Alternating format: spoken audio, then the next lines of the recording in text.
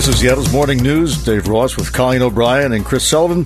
And as part of our occasional series to help you understand the finer legal points surrounding Mar-a-Lago, we bring you former State Attorney General Rob McKenna.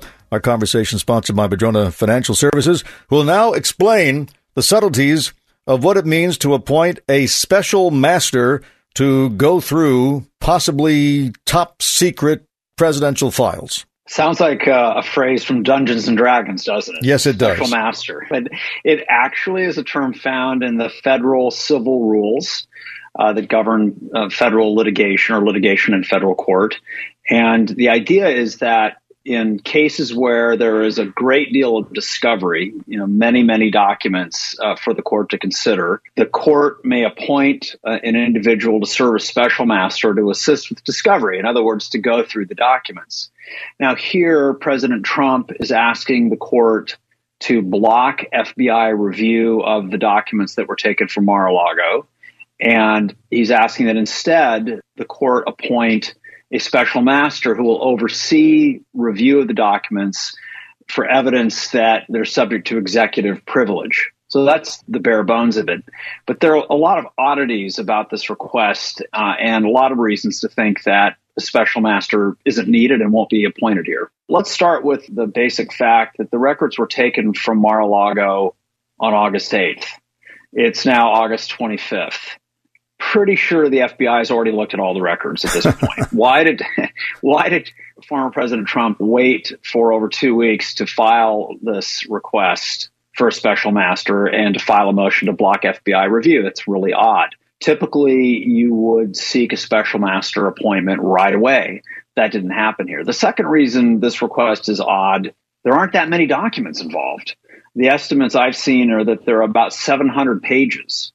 I laugh at 700 pages, Dave. In discovery and typical civil litigation, we'll deal with tens of thousands of pages. Are they at least triple spaced? Well, sometimes. But I think I could knock out 700 pages in a day, and I'm pretty sure the judge could do the same thing. So that's another reason to think that a special master isn't needed here, and this is not a situation where you'd appoint one. Now, Trump's lawyers will say it's not just about the number of documents. It's really about having a neutral third party review the documents instead of the FBI. But the fact is the court is a neutral third party. And so what you'd be likelier to see happen here is that this judge who they brought the motion before, which, by the way, is a different judge than the judge who approved the warrant to search Mar-a-Lago.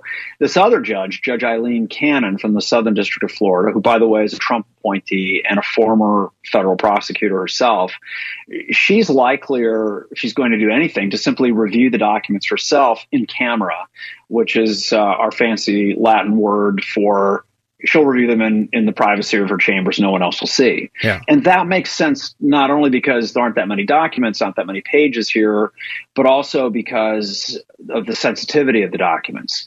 If these really are sensitive, if they're confidential, if some of them involve national security, it makes it less appropriate to bring in a private individual to assist the court. You want the judge to do that review. So that's another reason I think the special master request isn't going to be granted. I was told by a listener who has apparently had some experience in counterintelligence that the problem with this whole affair is that these documents were taken into a private home, which is serviced by maids, butlers, maintenance people, and that every spy agency in the world is probably trying to get their spies jobs as maids, butlers, and maintenance people in that private home.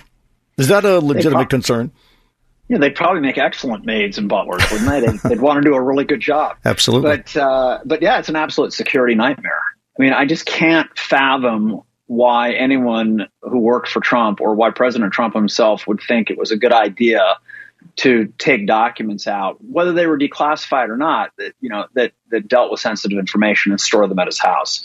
If these documents are as sensitive as apparently some of them are, I really am interested to hear what the justification for that's going to be.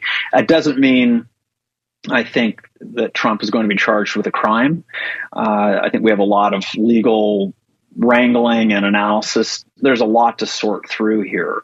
But once again, I'm amazed that President Trump has basically created a problem for himself by not following, by all accounts, not following the most basic processes for sorting out records, figuring out what you're going to take with you, what's going to be declassified, et cetera. And assuming the special master has the amazing speed reading abilities that you do, when do you think we will know what's in them, or, you know, whether there's any smoke or fire here? Well, again, I'm going to predict that Judge Cannon will not agree to appoint a special master, that it makes more sense for her to review the documents herself, which she could do with a couple of cups of coffee and a long afternoon. Former State Attorney General Rob McKenna. Rob, thanks very much. Thanks, Dave.